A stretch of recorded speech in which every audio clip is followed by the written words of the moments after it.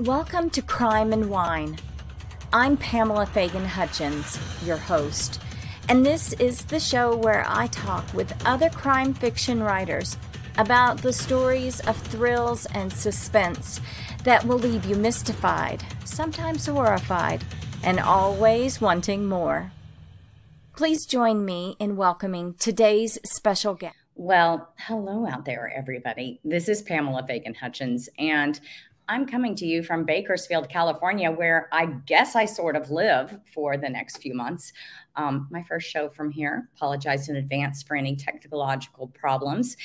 But I'm excited to be here, and I'm excited about today's guest, one of my fellow Bookature authors. This is Danielle Stewart, and she has a book released like literally today. So I want you to all join me in welcoming Danielle as we talk about her book, The Girl at the Party, and lots more. Welcome to this party, Danielle. Thank you, Pamela. I appreciate it so much. This is probably the best part about writing, is being able to sit with people and talk about it. Isn't it? It's like people really care that I wrote a book and what it's about. And it's like living the dream, right? Always a little shocking. Like I'm like 40 books in, and it still is shocking every time that I get to have these cool conversations. I love it. I love it. Well, one of the cool things about this show is that people are commenting live as we go, and I'll share a few of them along the way. So we have Sue Stanton saying hello. And if Sue's Stanton, if any of these are your buddies, feel free to shout them out. Sherry Brown says hello, and Sue says, yay, Danielle. And Sherry, welcome, ladies. So a lot of familiar faces. That's great. It is great, isn't it? Well, today is the release date. Is this your first standalone psychological thriller? It is. I write a lot of series, and this was so liberating to be able to tie it up at the end and not have to project out 6 books and to just really throw all the meat into this standalone. So it was awesome that way. Oh, I love it. I love it. I've always done series myself, and there does seem to be something really cool about just saying, I'm done with you. You know, you can all die. Yeah, exactly. Exactly. So tell us about the book, if you could, for those that haven't read it. Yes, that's torture. Summarizing your own work is like the hardest. It's harder than writing the book, is writing the blurb on the back. But so essentially it is podcast based, meaning there is some true crime involved in it, and a group of friends rely on the technology surrounding a podcast to work through a crime that they were involved in, a murder that they knew the person. And so now, with true crime and podcasts being all the rage, they see that as a path to maybe finally make some progress on the case. Very cool. So is it true crime podcasts that gave you the idea for the book, or how did it come about? Probably my worry for all of my female friends, and how we are now just basically our downtime is spent listening to true crime as relaxation. I literally have been like out for a jog listening to a podcast about like a jogger that is like murdered, and I'm like, why would I do this to myself? That's really pretty funny. But so it was more just trying to get an understanding of and really leaning into the idea that, why is this relaxing? And why are so many of my friends kind of relaxing to this? And also just how much some of those true crime podcasts are changing how we look at cold cases and solving some of them. And I think that's fascinating. So what did you learn about yourself and the relaxation, I'm going to use big air quotes here, factor of this as you were going, if anything? Yeah. I think it's like the but for the grace of God go I feeling of like, maybe it's some perspective on tough days where you're like, well, I'm not chopped up in a freezer, right? So so I forgot to get gas last night and I got to deal with it this morning, but like it could be worse, I guess. I think it's a little bit of that. And I also think it is, we want these cases to be solved. You get heavily invested in it. You get this transparency to like holes in the system and things that, are broken that need to get fixed. And so I think you get that front row seat to really trying to understand how these cases can be solved by just some, cutting some of the red tape and just looking into them. So I find it fascinating from all different angles, but it definitely, I don't know if you experience the same thing, but it does seem like that is a pastime now that a lot of my peers and friends are diving into. Yeah, I have found that, and I'll admit it's not something I do mainly because I overcommit on books to write, and I find myself thinking, if I had time, I'm going to do this.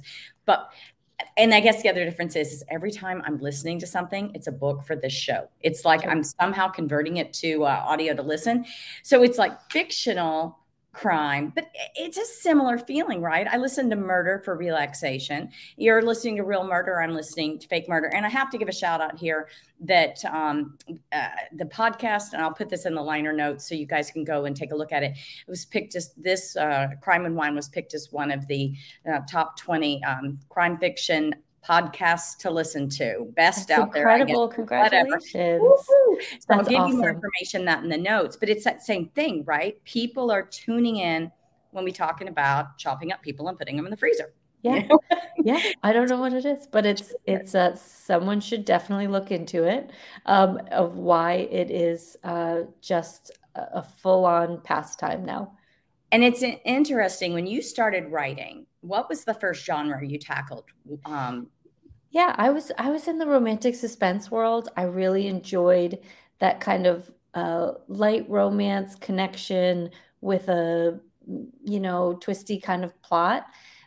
Whereas psychological thriller, what's very liberating about it is you can have some unlikable characters. You can Right. have some darkness. You don't have to redeem everyone. It can be a little messier. Whereas with romantic suspense, you really are trying to make sure that the characters are lovable, honestly, and your bad guys are bad and your good guys are good. And in a psychological thriller, what's been such a cool experience is no one's all good and no one is all bad. And I enjoyed that gray area quite a bit. Yeah, you do get kind of hemmed in by the tropes and the different things that are expected. You can do an unreliable narrator. You can do, a completely hideous and unlikable victim, Yeah. things that you just can't get away with elsewhere. So I love seeing you have this kind of fun. It's fantastic. Do you think you're going to do more psychological thrillers? Will you go back to series work? What do you think your next move will be? So I've got another book coming out. It's a standalone as well. It's called The Teacher. It's a psychological thriller. The cover reveal was today, so it has been a busy day. But I love this genre. I think I've always read it. I think that's really what it was. So I was writing romantic suspense and really do love it. And then some women's fiction with a little bit more layered emotion. And I love that as well. But when I'm reading these days, I've kind of become okay with it not all working out in the end, or not all working out the way I thought it was going to work out, or the way I would expect with a trope. And so writing it, I have really found a passion for that side of it too. I was able to really explore different facets of my own personality, and people in my life, and do it in a much deeper way, which I loved. So you guys out there, tell us if you read psychological suspense or if you listen to true crime podcasts. I'd love to hear as you're commenting, because as those that are watching the video version of this have seen, there have been a lot of comments coming in. Now, what I really today wanted to talk to you about most of all, though, was whales. No. Listen, my theory is proving true. I've been afraid of whales for 25 years. And now if you watch the news in the last 6 months, they're eating boats. They're eating boats, smushing people. I've been talking about this for years. And I was alone. I'm a little obsessed with the killer whales that are eating the boats myself. I have never been ahead of the curve or like ahead of the trend. And now I finally feel like I've been trying to warn people. I mean, I came by the fear, honestly. We went to the Omni Theater when I was like 7, and that's the like immersive, like, and it was the whale one, and then that was it. They were jumping over, but I've been warning people, and everyone laughed until now. Yeah, They're turning on smart. us. They're smart boogers. So will we see whales in your books? A psychological thriller, I mean, with a whale killer, or maybe now that it's on trend. Before this, it's really a thing now. I know no one I had ever met shared the same fear. And I guess it's not a bad fear to have because I don't spend a lot of time in the ocean. So statistically, I'm probably safe. But still, even just the noise, just even when they're on TV, Wow. Well, you oh think my of God. Moby Dick. I mean, what was that? It was a whale attacking a boat, right? Right. And so, we've known I might better. go this route. Yeah. We've known better, and yet we keep going out there on boats. And oh goodness. Well, this brings us to the part of the show where I like to call it the speed round. And I asks my guest, man, I am okay. So moving. Moving. For those that follow me, we're getting a lot of people today that, in addition to my readers, that are people that follow Danielle. But for those of you that know me well, I just spent 8 days in a car with 4 dogs, having car trouble, trying to get from Maine to Southern California or Central California. My brain is exploding. Anyway, we're getting to the speed round, folks. Okay. Say that 5 times fast, Pamela. And I ask virtually the same questions of all my guests, and it rewards those of you that follow the show so that you can know the questions. I do give them a chance to read them ahead of time. I watched the episode so that I am ready. Nice. Because I win, right? Is there a winner? That's what I'm hoping for. Like a winner. Competitive much there, Danielle. I don't know. Maybe I'll give you a glass of this lovely sangria as you can see me in California. The sangria would be great. It'd be great. Well, and I might throw a few curveballs for you in these questions based on what accepted. Your bio. So we'll start with bottled wine or box wine. Bottled wine. I all wine, depending on the situation. But I do have a few bottles that I enjoy regularly, or that are your favorites, your go-tos. Yeah. Do you like to do like wine tastings or vacations or things like that? I do. I am one of those people that love a glass with dinner, but I always go back to my favorites. Like, I will definitely try other wines, but I just have a few that they're reliable and they're perfect and they pair with everything. So I go back to a bottle of Camus or Meiomi or something like that, and just they do the trick. Well, there is that whole thing, has a cork, came from a grape. It's a good thing. It's a good combination. Do you have a particular writing outfit that you write in? Yeah, so I don't know if you've seen it. It's that wearable blanket, not the Snuggie, not the old school Snuggie. This is the hood, full blanket down to the ankles. My husband says it looks like Grimace. You remember Grimace from McDonald's? Yes, I do. Looks a lot like that. And it will be very warm out. And my husband was like, "How can you have that on?" And I said, this is a feeling. This is not an outfit. This is like my essence right now is this wearable blanket. So temperature doesn't matter, but cozy. That's how I write. And sweaty. Cozy. Yeah, that's right. He's always like, "How can you have that on?" I'm like, "This sexy vibe." This is a vibe. This is not. Yeah, absolutely. I love it. All right. So it's happy. No, wait. Well, I'm going to ask. It's happy hour. Is it wine? Yeah, usually it is wine. I will definitely have a beer if we're at a brewery, or a margarita, or whatever the specialty drink is. I like a Moscow Mule sometimes too. You and my husband would drink well together. Moscow Mule. Yeah, he's very much a mule man. Okay. You have a theme song. You must have a theme song for this next question. What is it? I'm really into Noah Kahn, who I feel like no one is going to know, but he's like a folk singer that's really popular right now. And it is not exaggerating to say that I wrote The Girl at the Party entirely with that playlist on loop. He sings Stick Season right now. It's really popular, but like beginning to end, if I was writing for 4 hours, I just looped that for 4 hours. It was probably unhealthy, but Do you normally do a playlist for each book you write, or you just kind of have something you're stuck on and it I just have is? something I'm stuck on, and Yeah. it seems to shape a little bit of the essence of the book, and I just love that. Yeah, yeah, I do. I do the same thing, and to me, music is a language to me as much as writing is, and I love that. So, do we look for drops about musicians or songs or ways in which they're woven into your books?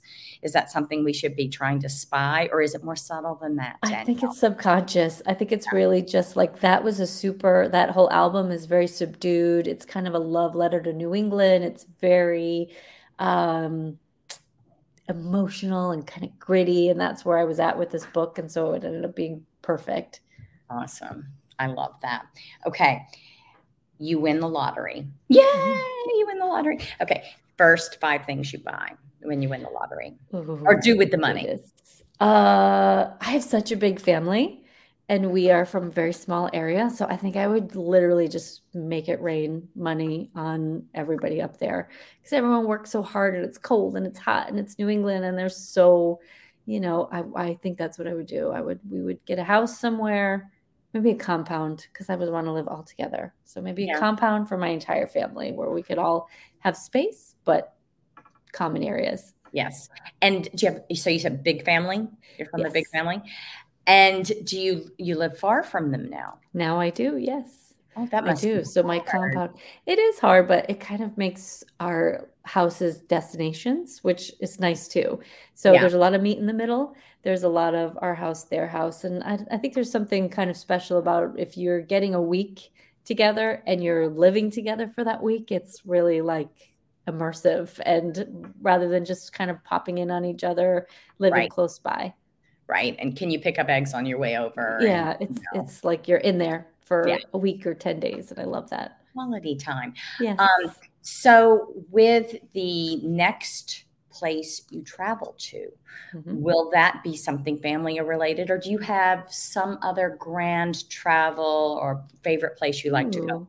So probably just because of, how sometimes you go on a trip and the stars align, like my son had a blast and it was like the least stressful vacation. We went to San Diego and like it was the weather was just like miraculously the same every day and perfect and not too hot, not too cold. And then in addition to that, like my son just loves to like climb and be on things. And every day we'd like, do you want to go to Disney? Do you want to go to Legoland? And he wanted to go to like this park. There's like a park outdoor playground. He was like, I want to go back to that playground. And it was just the simplest, best vacation. The food was incredible. We saw a baseball game and it just, so I would go back to San Diego. If I could plan something That's tomorrow, that's where I would go. That's pretty cool. Well, if you do that, you'll have to stop by Yes. Bakersfield, which I'm currently calling Baker's Hell because it's going to be 115 degrees by I don't know how Sunday. to I think that counts as hell. Yes, yes, that rises to the threshold of It does. It does. where's the AC.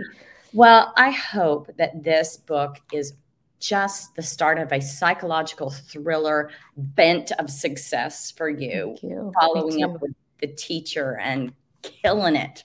I'm really excited. I appreciate it. This is like I said, this is the best part. It's being able to chat about it and talk books and I love it. Well, thank you, everyone that's out there and has been interacting with us. And your comments have been coming so fast. I've tried to put everybody's on the screen. You guys are awesome. Danielle, you're awesome. Thanks for coming on the show. And I hope I can catch you on here again some other time. Thank you for having me, Pamela. Absolutely. We'll catch you next time. And you guys, thanks a ton for making this all possible. I want to be sure that I go through the obligatory things that I'm required to do as a part of this show. The first of which, not required, but I should have told you, Danielle Stewart's website, author daniellestewart.com, where you can find ways to pick up all of her books. But be sure and go out to your favorite retailer. Amazon always works for The Girl at the Party. If you want to watch past shows, catch upcoming shows, or find information about the books the authors have that were on my shows, you can go to my website, where you can also find my newest releases, Bighorn and Sitting Dunk. And you can read my books free in Kindle Unlimited or in all formats everywhere else. Crime and Wine is copyrighted and solely owned by authors on the Air Global Radio Network. All hail Pam Stack, Uber producer. Go out there and read you a good book this week. Why don't you guys? And I will see you next time. Thanks for joining us today on Crime and Wine, chats with crime fiction authors and Pamela Fagan Hutchins. We hope you enjoyed this episode, and we'll check back in with us next time for more thrills, suspense, and stories that will mystify, sometimes horrify, and always leave you wanting more.